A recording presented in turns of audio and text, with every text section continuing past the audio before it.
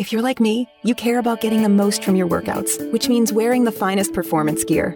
You know, fabric that dries quickly and has superior moisture-wicking properties. Fabric so soft and comfortable you could, well, curl up and sleep in it. Introducing Sheex, spelled S-H-E-E-X, the world's first performance bedding line. Sheex began when two former elite athletes and coaches had an aha moment, combining everything we love about quality performance fabric with everything we love about comfortable, irresistible bedding.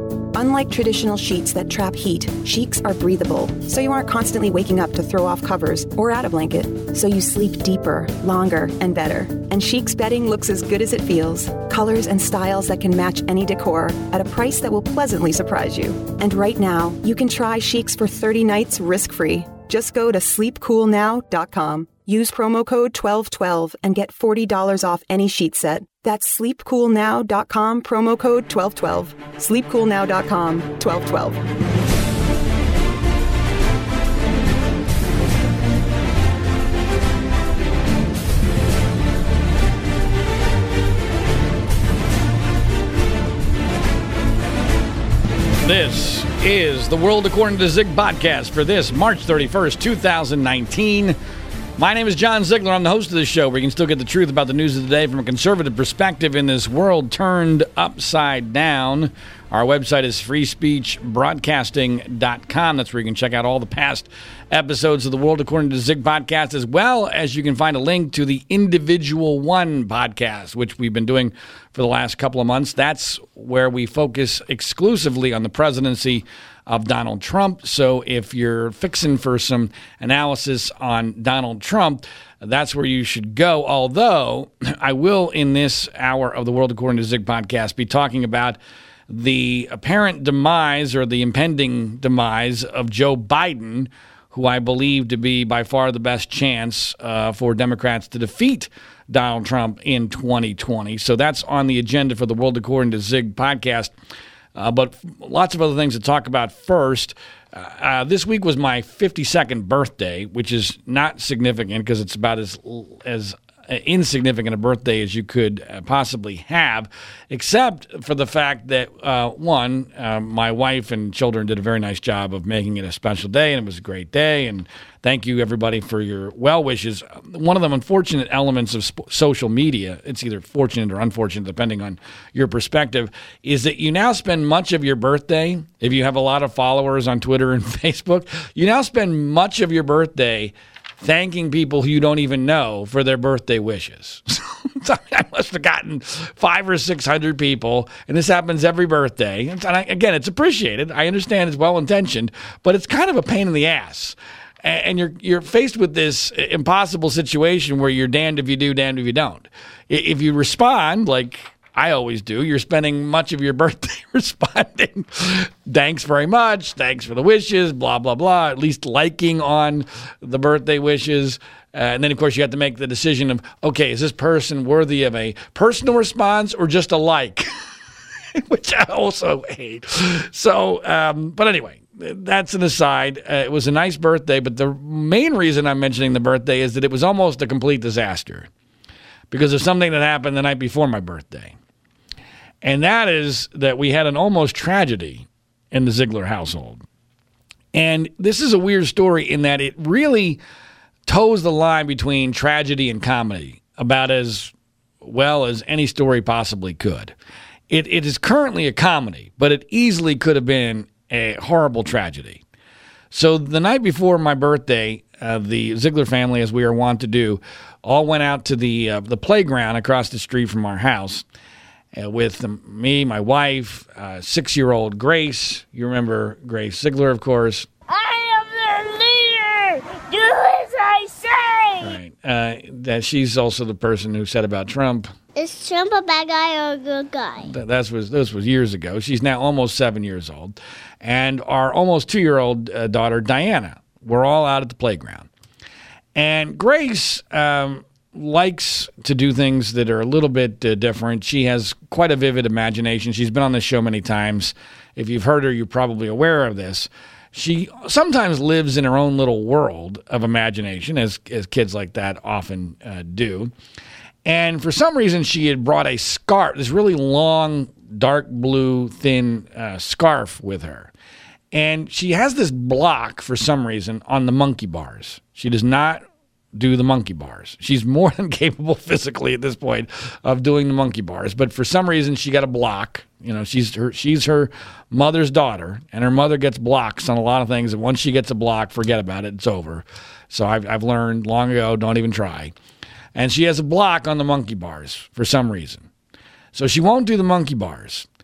So she was tying this scarf to one of the monkey bars and using it kind of like Tarzan. You know, like you would take the rope and you jump off the part of the jungle gym, and it wasn't really working very well because she's too tall. She's a fairly tall, almost 7-year-old. So this really wasn't providing her with what she imagined that it would do. So there's a whole bunch. My wife is on her cell phone. I'm pushing Diana on the swing. There are a couple other people in the jungle gym, and completely without our knowledge, Grace gets this brilliant idea, and I can't even believe that she did this. She gets this brilliant idea to take the scarf, part of which is one end is tied to the monkey bars. She takes the other end of the scarf and she ties it around her neck. She ties it around her neck, and then, I have no idea why she did this, she decides to jump off the jungle gym as if she's doing the Tarzan thing. Well, you can imagine what happens. She effectively hangs herself. And thank goodness there was a mom that was standing right there and saw the whole thing. And this probably didn't take more than 2 seconds, this whole episode, where she picks her up because she's almost hanging there. She's basically hanging there from the monkey bars, picks her up, puts her back on the jungle gym portion. Grace, of course, is screaming bloody murder. I mean, which is actually a good thing because she's able to scream. But she is screaming. I mean, to the point where I thought people in the neighborhood were going to start calling the police. I mean, it was that horrendous and awful. And at first, I didn't really take it that serious. I thought, oh my God, what a stupid, moronic thing to do. But then, because clearly she's screaming, she's clearly okay, she's going to get over the fright. But then we took a look at her neck, and it was horrendous. I mean, her in almost the entire front of her neck looked literally as if she had been hanged, and had this, I guess you would call it a rope burn, right across the neck that was very dark and very, very obvious. And of course, she got a huge fright out of the whole thing, which was good. That's actually good because we don't want you doing that again, moron. But also, this is where the comedy part of this comes in. Once we realize that she's going to be okay, and we get over the horrendousness of what might have happened, we're trying to figure out, okay, how do we handle this? Because we know that she's going to go to school the next day, and guess what's going to happen? The school is going to start asking questions about what the hell is going on at the Ziegler house with this horrible mark around her neck, like she's JonBenet Ramsey or something, and so. We actually urged my wife, because she's a school teacher, knows how this drill works. We actually made sure that Grace knew to be prepared that if they ask you what happened, don't make up a story. Just tell them what happened, because we could totally see Grace like concocting this imaginary tale, partially because she was embarrassed about what happened and partially because that's the way Grace's mind works. So sure enough, the next day we get a phone call from school. And it's basically, they have no choice. In fact, I'm glad they're calling. I'm glad that they're keeping an eye on this kind of thing. But of course, what are we supposed to say? And we're not even 100% sure what the hell Grace told them. Because again, it's Grace.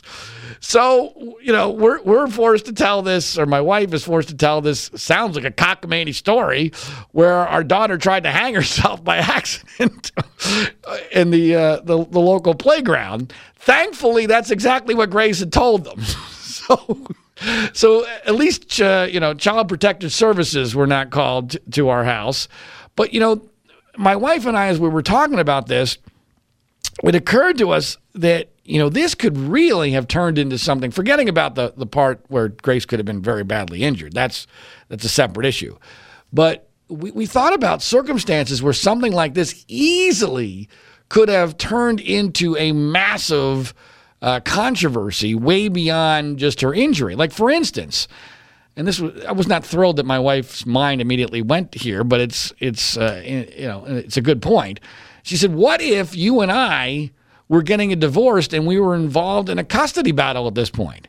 And what if only one of us had been there, right? The other of us could have easily used this injury, made up a story about how it happened, and used it for the purposes of trying to win a custody battle or to make the other person look bad or to try to effectively set them up. And as long as Grace went along with it, what would stop anybody from doing that?" And it really did kind of hit me like, oh, geez, it's amazing how easily something like this, especially with children, and because understandably so, people's minds tend to explode when there's any kind of allegation of theoretical abuse against a child. I get it, totally understand it, but it does illustrate just how dangerous these kind of situations can be, even beyond the initial injury, which thankfully was not that bad, is going to heal just fine, and was probably actually the right kind of injury for Grace to get, because it will set home a lesson and a message that this kind of stupidity should not happen again without there being any real permanent damage. But it was definitely a real scare in the Ziegler family, and something to be thankful for on my birthday, that Grace did not manage to actually hang herself to the point of major permanent injury. All right, now on to the news of the week, and there's been a lot of it. Obviously, a lot of people contacted me about my opinions on the Jussie Smollett situation because, for whatever reason, a lot of people gave me credit, although I didn't deserve it, for being one of the first people in the media to have the balls to come forward and say this whole Jussie Smollett story is bullshit, which, of course, it turned out to be bullshit. Anybody could see that it was bullshit. It was obvious bullshit right from the beginning. I'm just one of those people that doesn't care. So I'll call out bullshit when I see it, and I have a platform to be able to do that at Mediaite. So, ironically enough, while it's utterly outrageous that Jussie Smollett is not going to face any charges for faking a hate crime and, lying about what happened to him, implicating people who were innocent, costing the Chicago police enormous amounts of man hours and resources, not to mention trying to take advantage of hate crime laws in a very deceitful fashion, all for his own benefit. That's horrendous. That's horrendous. It's outrageous. In a weird way, I wasn't that upset about it. I don't know why. Maybe it's because everybody else was getting upset about it, so I thought, okay, that's cool. I mean, everyone should be upset about this. And so, therefore, when even the Democratic mayor of Chicago, Rahm Emanuel, who sounded like a Republican presidential candidate in his press conference condemning Jussie Smollett, he frankly sounded more Republican sometimes than Trump does, I felt like, okay, all the right people are pissed off. The Democratic mayor is pissed off. The black police commissioner is pissed off. The only part of this that I still was irritated by was that Smollett was still allowed somehow to claim his innocence. If they were just going to say, you know what, he has the right political connections, and there's some connection to Michelle Obama and her former chief of staff, and this is just corrupt Chicago politics, and the state's attorney is in the bag. By the way, for the record, I doubt very many people remember this. I had been told this about the state's attorney way back at the beginning of the story. When I first went on Glenn Beck's show, I think he asked me something like, well, what do you think is going to happen here? And I said, I think the story will fall apart, but I'm not sure that he'll ever face any major legal ramifications for this because of the corrupt state's attorney's office. Well, that's exactly what it turned out happening, and it appears as if this was as corrupt a decision as it gets. They've come up with all sorts of BS explanations for why they did it. But the part that he's still going to be able to plausibly claim his innocence and have his lawyers say that the Nigerians were wearing whiteface while they were committing this attack at 2 a.m. By the way, these guys were so black, I'm not sure whiteface would have made any difference. They still would have looked like black guys. But the point of this is that that's the part that irritates me. And apparently he's not even going to lose his job on Empire. And so that was irritating. But even then, I got to hand it to Chris Rock. Because Chris Rock, on the NAACP Image Awards last night, he took a little bit of a chance, and he gave it to Jussie Smollett. He did it in a way that was very smart. He said, something to the effect of, Jussie, what the heck were you thinking? Making it clear that he didn't buy the story. And he also said that, I'm not going to call you Jussie anymore. You're just now Jesse because you don't get my respect.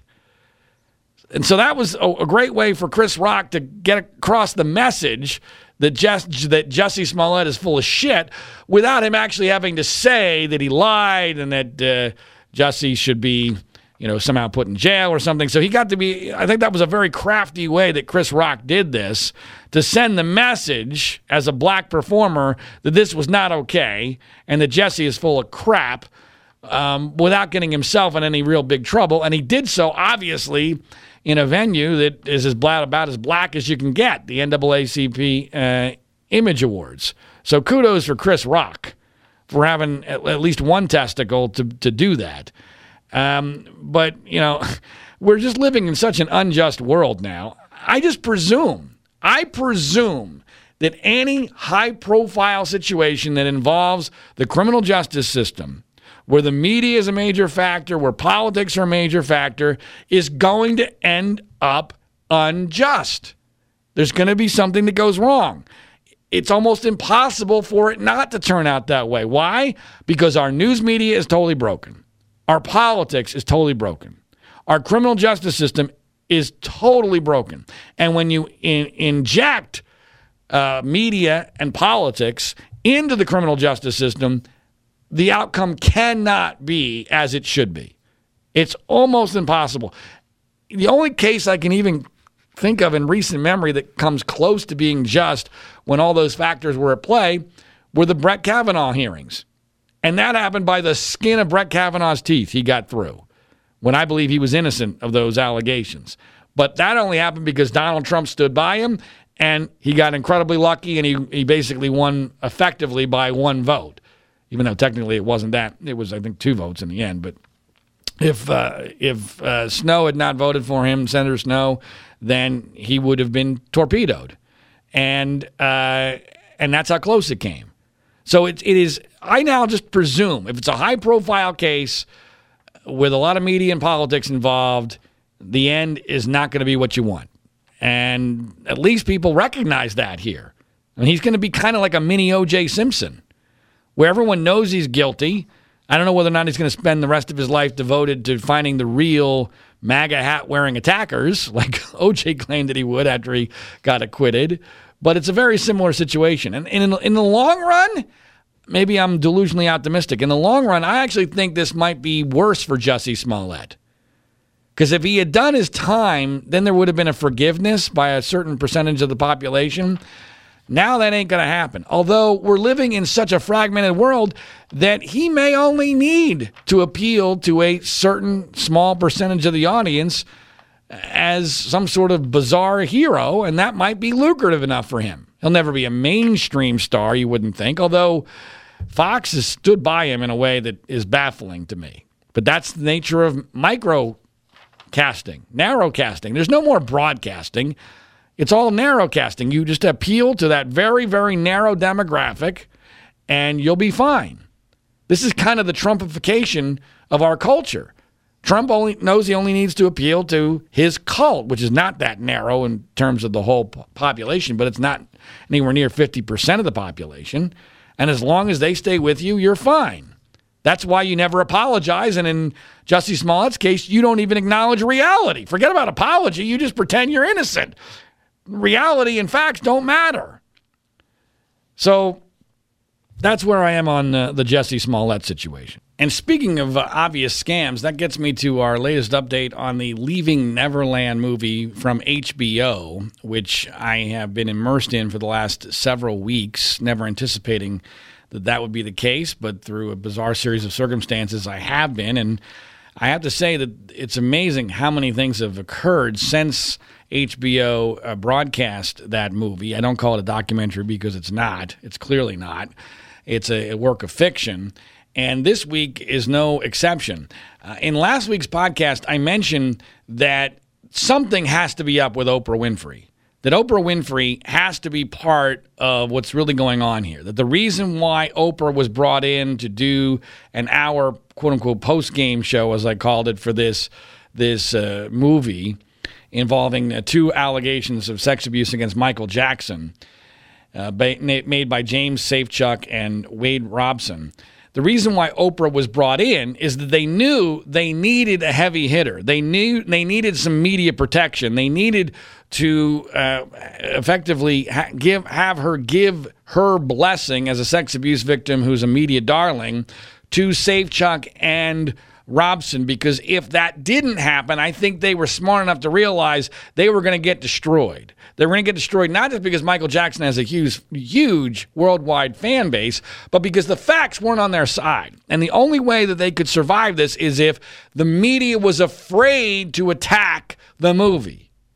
They could not survive an onslaught from a factual standpoint, because the story is ridiculous and contradicted in many, many, many, many, many ways.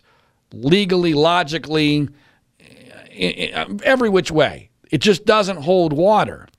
So the only way you survive that kind of situation is if everyone is afraid to attack you.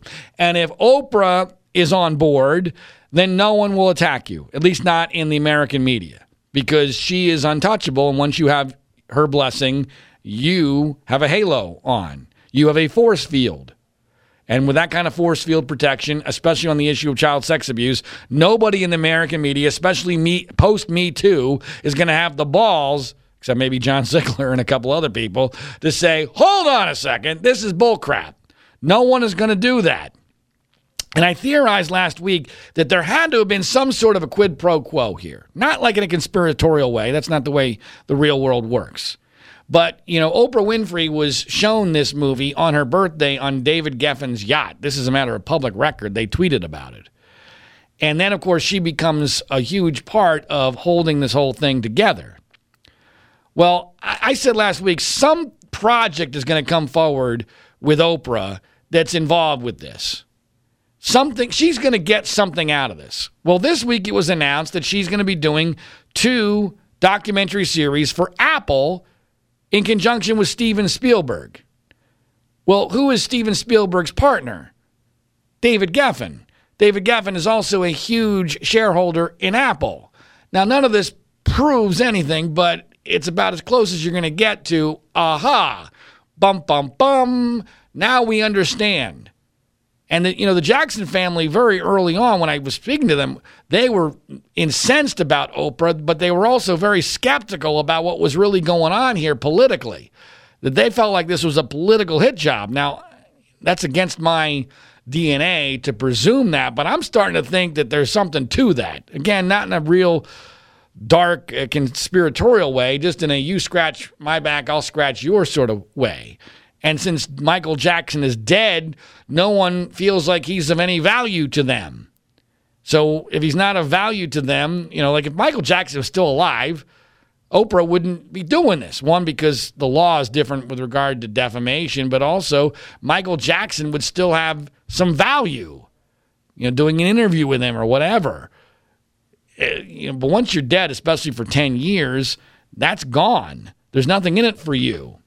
So now there's some indication, and I think the Oprah, the Michael Jackson fans have been a little bit overly optimistic about this. That Oprah, there's this narrative on Twitter that she has backed away from Leaving Neverland because a lot of the videos that she had up on her social media accounts regarding Leaving Neverland have been deleted or erased or what have you. I'm not necessarily certain that that's what's going on here. It could be. That's certainly not enough for me to conclude that she has backed away from Leaving Neverland. I would need a statement from her saying, I regret taking part in this, or I now question whether or not this project was credible, or something along those lines. Unless and until she makes a public statement, to me, getting rid of social media posts is not going to do it for me. I mean, that doesn't do it.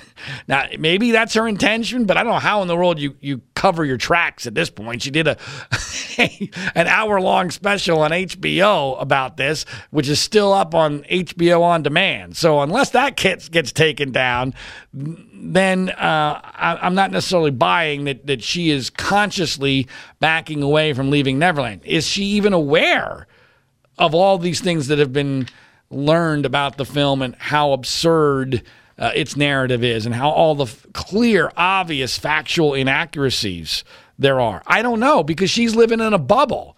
I doubt very seriously that she's checking Twitter and saying, well, look, what is John Ziegler writing about this, or somebody else writing about this?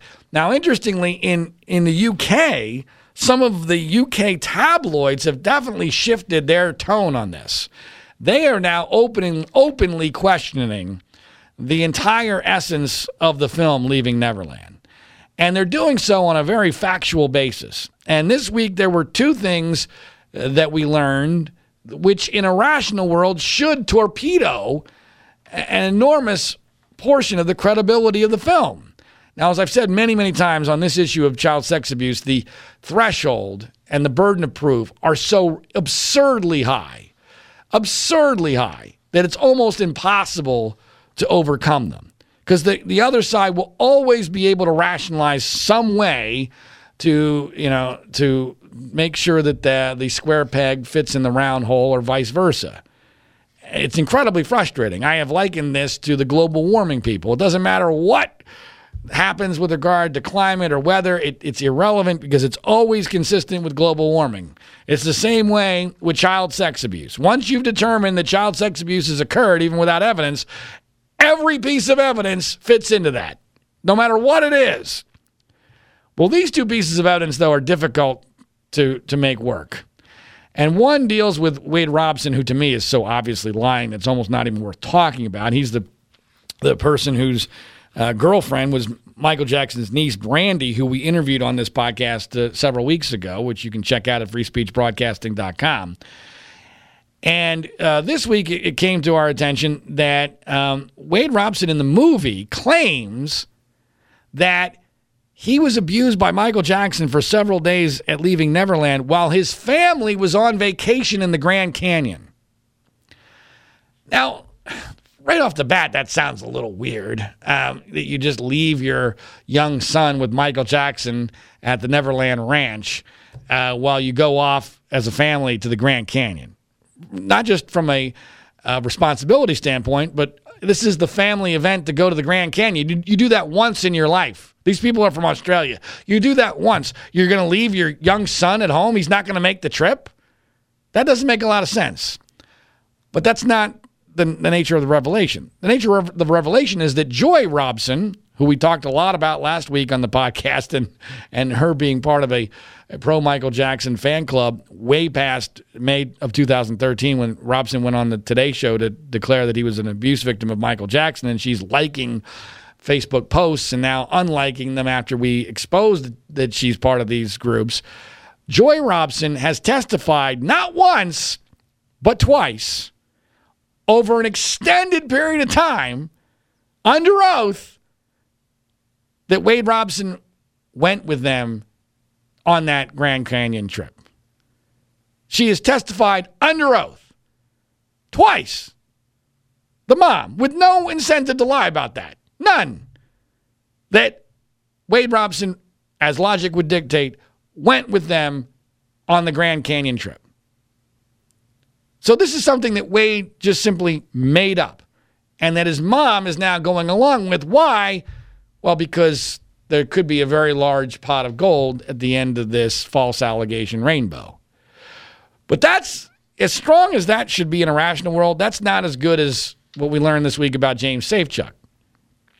And this is really interesting on a number of levels, because here I am, the ultimate skeptic, that it's almost impossible to get anybody on the other side of this argument to accept that a story is bullcrap, and yet it's effectively happened just within the last couple of hours, mainly because the director of this movie, Dan Reed, made a colossal mistake, one of many, because he just clearly didn't research his subjects. But here's the essence of this story. James Safechuck, the other accuser of Michael Jackson, in the movie claims very clearly and very matter-of-factly that as part of what he described as his honeymoon period with Michael Jackson, that's how he described it. Like this was them in their, we were having sex all the time stage because we were new young lovers, which doesn't even make any damn sense because he's pre-pubescent at this point, so he doesn't even have theoretically a large sex drive, and so I mean, you don't even want to think about that. But these are the things that you just have to forget about in order to buy this ridiculous narrative. But okay, this is what he says. This is his claim, so we have to take his claim seriously.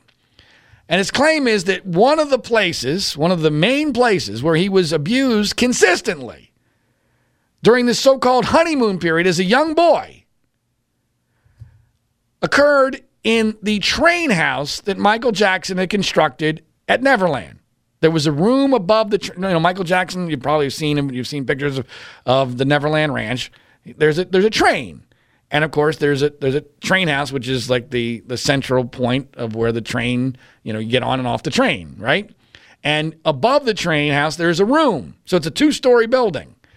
And James says that that's where Michael Jackson would take him to abuse him. Says it very matter-of-factly. Okay.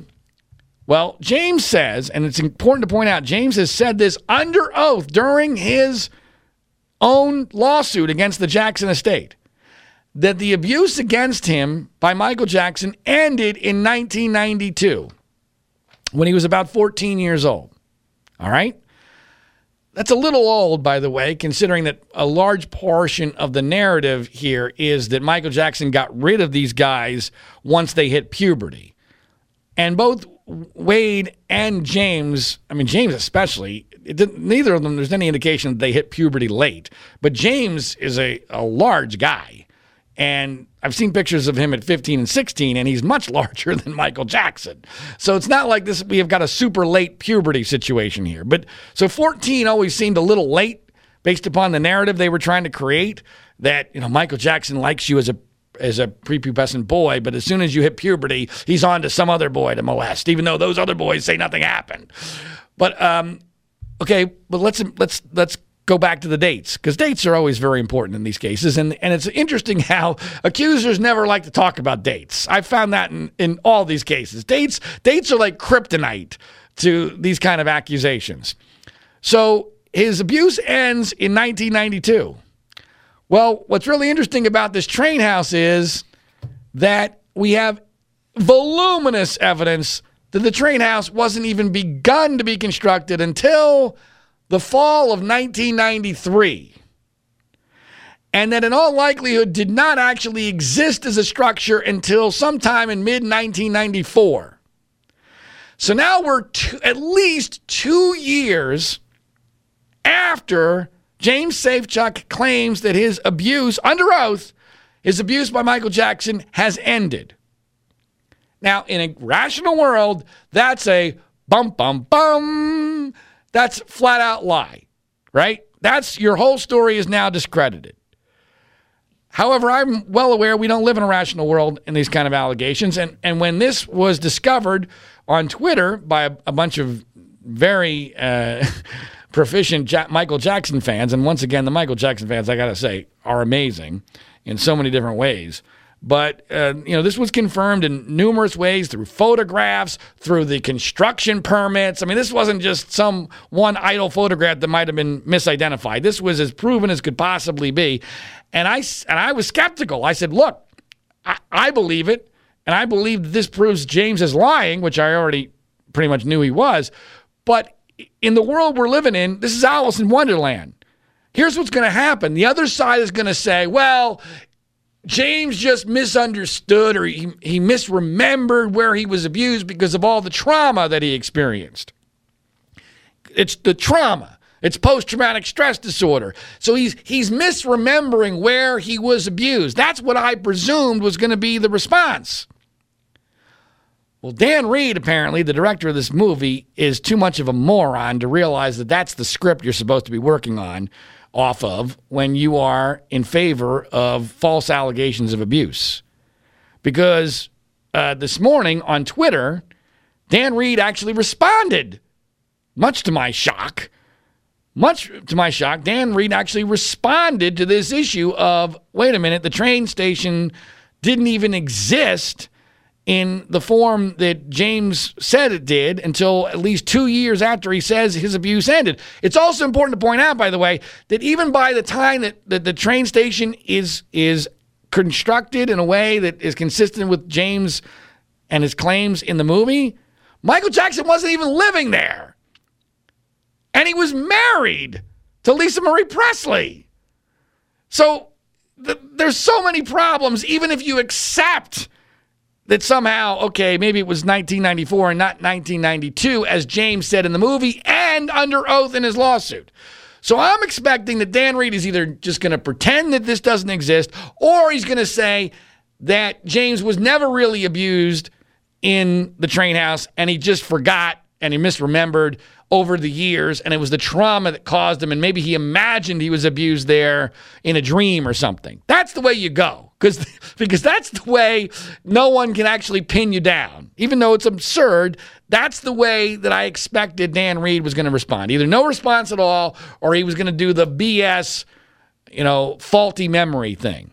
Instead, Dan Reed tweets, quote, "Yeah, there seems to be no doubt about the station date. The date they have wrong is the end of the abuse." Oh, my God. Wow. Okay. All right, Dan Reed. In a rational, logical world, you have just made it game, set, match for your film. Because now what you're saying is, okay, I'm willing to accept that the train station where James says he was abused didn't exist until 1994-ish.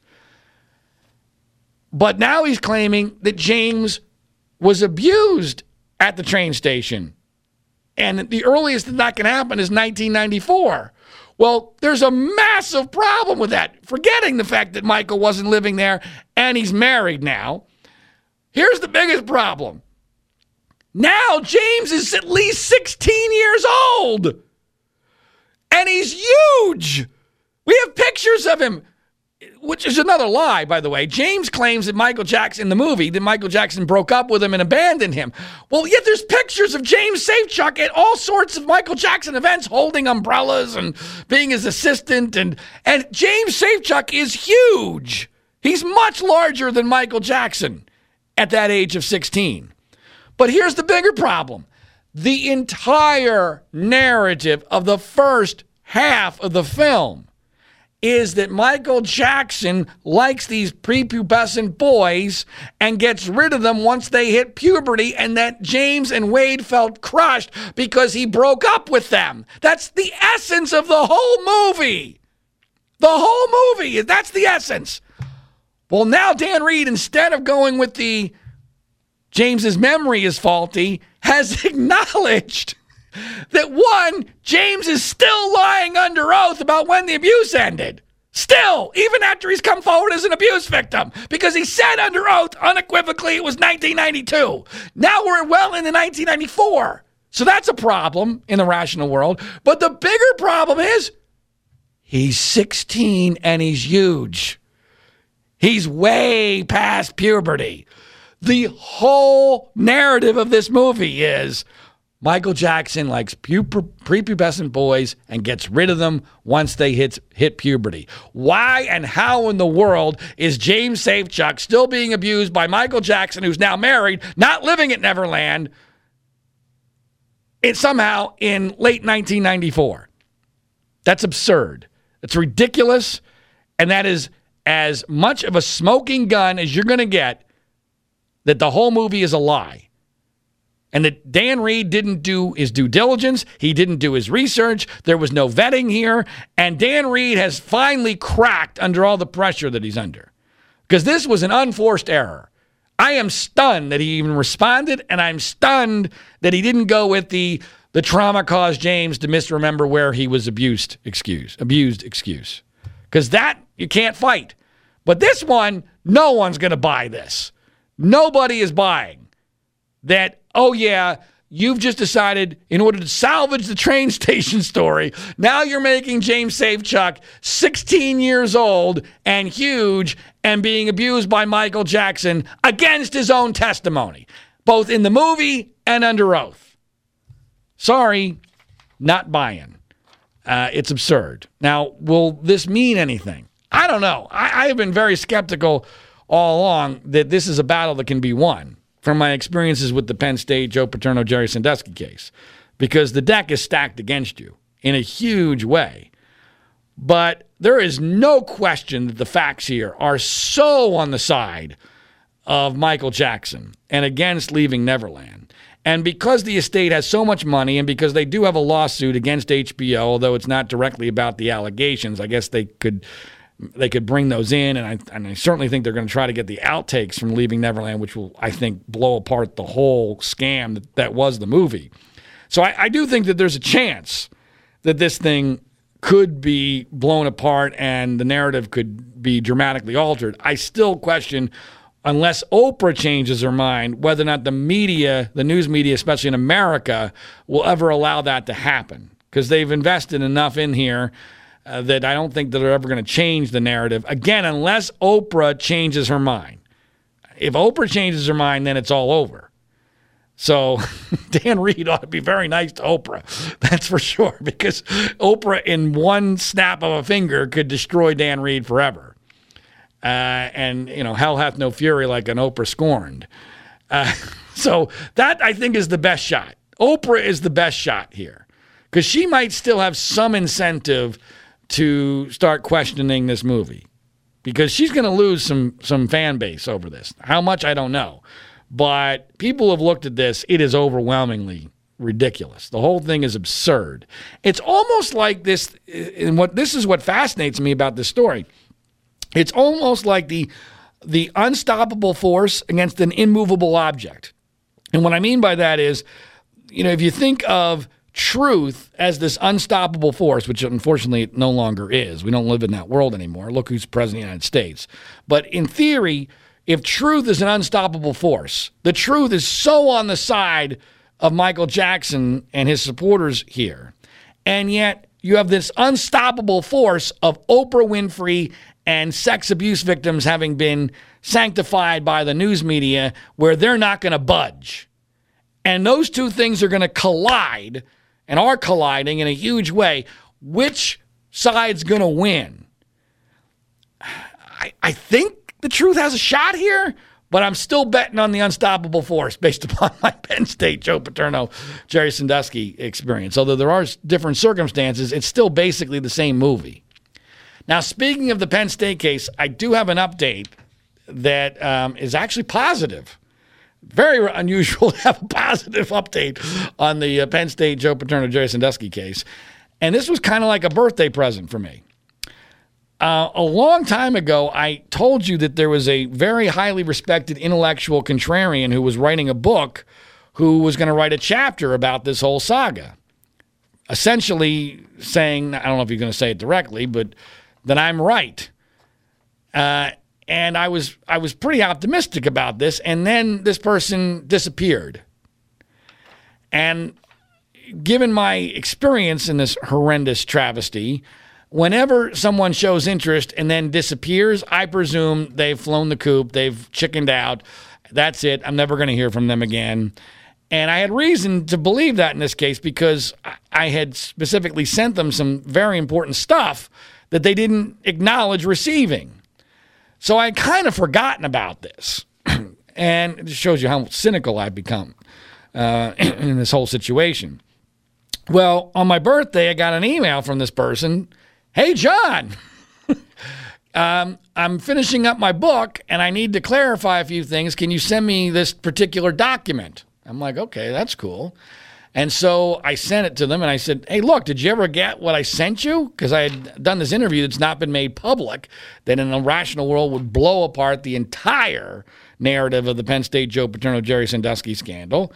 And you didn't respond. He said, oh, yes, thank you. I did hear it. I'm sorry I didn't respond. And the chapter in my book makes it very clear that I don't want to quote the person directly, but effectively that I have nailed this particular part of the story.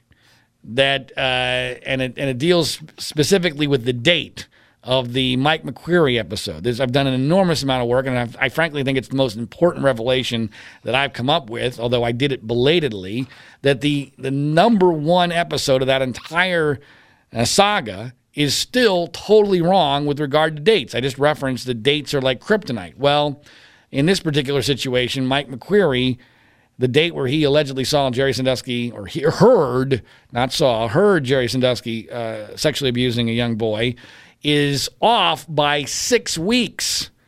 And then Mike McQueary waited about 6 weeks to go see Joe Paterno, and it wasn't really about Jerry Sandusky. It was about a job that had just opened up the day before that he wanted, since he was a lowly graduate assistant for Penn State at the time. He would not get that job, which of course blows apart the whole cover-up theory, but he did get it 3 years later when the same job opened up, which proves, of course, that he wanted that job. He just didn't get it at the time because there was no cover-up. And that's why he went to go see Joe Paterno on February 10th of 2001. It was not February 9th, the night before, when this event occurred, that everyone presumed, which would give Mike McQueary urgency. He went to go see Joe Paterno the next morning. That's not what happened. This actually occurred on December 29th of 2000, which is far more consistent with his testimony and the testimony of his friend, Dr. Dranoff, who he allegedly told about this episode that night. Not to mention a whole load of other things that I've proven. So that whole narrative is totally different. And I'm told by this person that their book, which is coming out later this year, September, I believe, is going to include a chapter on this particular subject. And if it's anything like this person has described, it should be pretty darn good vindication for me. Whether that'll make any damn difference, I don't know, but it'll make me feel good for about 15 minutes before something happens which will piss me off and disappoint me. But I figured that was worth a mention. Also worth a mention is a column that I wrote today about Joe Biden. And speaking of sex abuse allegations that have a lot of problems with them, Joe Biden is in the process of getting Me Too'd by a woman by the name of Lucy Flores. Well, oh God. And this is the dumbest thing the Democrats have done so far in the 2020 election cycle, because Joe Biden is the person that has by far the best chance of defeating Donald Trump in the general election. Democrats don't seem to understand that, and they also don't seem to understand that they don't really have a viable plan B that's a slam dunk to beat Trump. But this Lucy Flores is a former assemblywoman from Nevada who claims that several years ago, when Joe Biden came to Nevada to campaign for her, that he was inappropriate with her and smelling her hair and giving her an awkward kiss. That's it. She acknowledges nothing criminal happened. Not like he tried to cop a feel or, propositioned her or something like that. No, just Joe Biden being Joe Biden, as everyone has known him for many, many years, with strange, personal boundaries, and he's physically affectionate. There are some people who are like that. That does not make them bad people. In a different sort of way. Jerry Sandusky was similar to that. And you might even argue in a different sort of way Michael Jackson was similar to that. But here's the thing about the Joe Biden situation. Not only is this absurd to be taking him down over such a minor allegation, which seems right out of what happened to Al Franken. I mean, the Al Franken situation, and I've never liked Al Franken, but I wrote about it extensively at the time, that was a complete, total political hit job. I cannot believe that liberals accepted Leanne Tweeden's allegations against him at face value. They got enamored with that photograph, which was a joke. It was an obvious and total joke that she, I believe, was in on and certainly approved of. And I've proven time and time again that she actually went to many years later to an event honoring Al Franken where they joked together. They were photographed together. She went across the country to go to this event, which honored him for work they did together for the USO. I mean, liberals got totally hoodwinked by Leanne Tweeden, who works for a crap radio station here in Los Angeles. They pretended she was a news anchor. When that story came out, they pretended, oh, Leanne Tweeden, radio news anchor in Los Angeles for KABC. The KABC makes it sound like it's somehow ABC News. No. KABC is crap.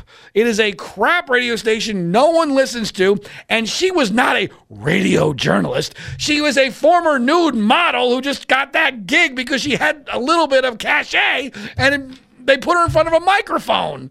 That's all it was. And they put her story on their website, unvetted, and it went viral, and liberals fell for it. And because some liberals in the Senate and the Democratic Senate saw Franken as a threat in 2020 in the Democratic primary process, they decided to take him out. Well, the same things happened to Joe Biden. But this one's worse than Al Franken, although I thought Al Franken could have theoretically been an interesting matchup for Donald Trump because of his, obviously his entertainment background, his use of comedy, his ability to cut down someone like Trump with a funny line. Again, I don't like him politically, but if you're looking for someone to beat Trump, Franken, you could do a lot worse than Al Franken. Well, you can do a hell of a lot worse than Joe Biden for reasons that I explain in my column for Mediaite, which hopefully at this point you can find at freespeechbroadcasting.com. And I don't know whether or not this alone would bring Joe Biden down. But here's what's going to happen now. And I think this was all part of the plan. Because Lucy Flores cut a commercial in 2016 for Bernie Sanders. She was, I don't know if she still is, but she was on the board of his political action committee. Now, I've seen something online that she might be a Beto O'Rourke supporter now, but doesn't matter. She's clearly not a Joe Biden supporter. She's clearly politically active. And here's the other thing, and this actually goes back to the Leaving Neverland allegations. One of the things that people always have to be very skeptical of, and they're not. In fact, it works in the opposite direction because of the weird rules that we've created here. And that is that when someone's career has gone to shit, they have a much more of an incentive to claim abuse of some kind. One, because it gets them back into the public spotlight, and two, and that might not be the case in this situation because of the nature of the abuse, but abuse is a great excuse that someone can use for why their life went to shit. And that's what Wade Robson and James Safechuck are doing. James Safechuck and Wade Robson had the greatest childhoods in history. They were hanging out with Michael Jackson. They were entertainers. They were celebrities. Now they're just in regular real life. And guess what? Real life sucks. And they've got family problems and dads who committed suicide and money issues, and they're losing out on jobs. And now they make an allegation. Now, in the bizarre media world, we look at that and go, oh, that's evidence of abuse. No! That's evidence that you need to fake abuse because you need an excuse for why your life sucks. Well, this woman's career, which was on the fast track, she is a Latina woman who was a Democratic star, it all went to crap. And so now she's got nothing to lose by being a person that goes up against Joe Biden. Jake Tapper, who I like and I communicate with fairly regularly, apparently in his interview with her today, thanked her for her courage. What courage? No one had heard of her nationally until 2 days ago, and now she's a hero for everybody who doesn't want Joe Biden to be the nominee. Not to mention her allegation is going to guarantee open up the floodgates now. Because if this is newsworthy, if Joe Biden smelling your hair and giving you an awkward kiss is newsworthy, where's it going to possibly end?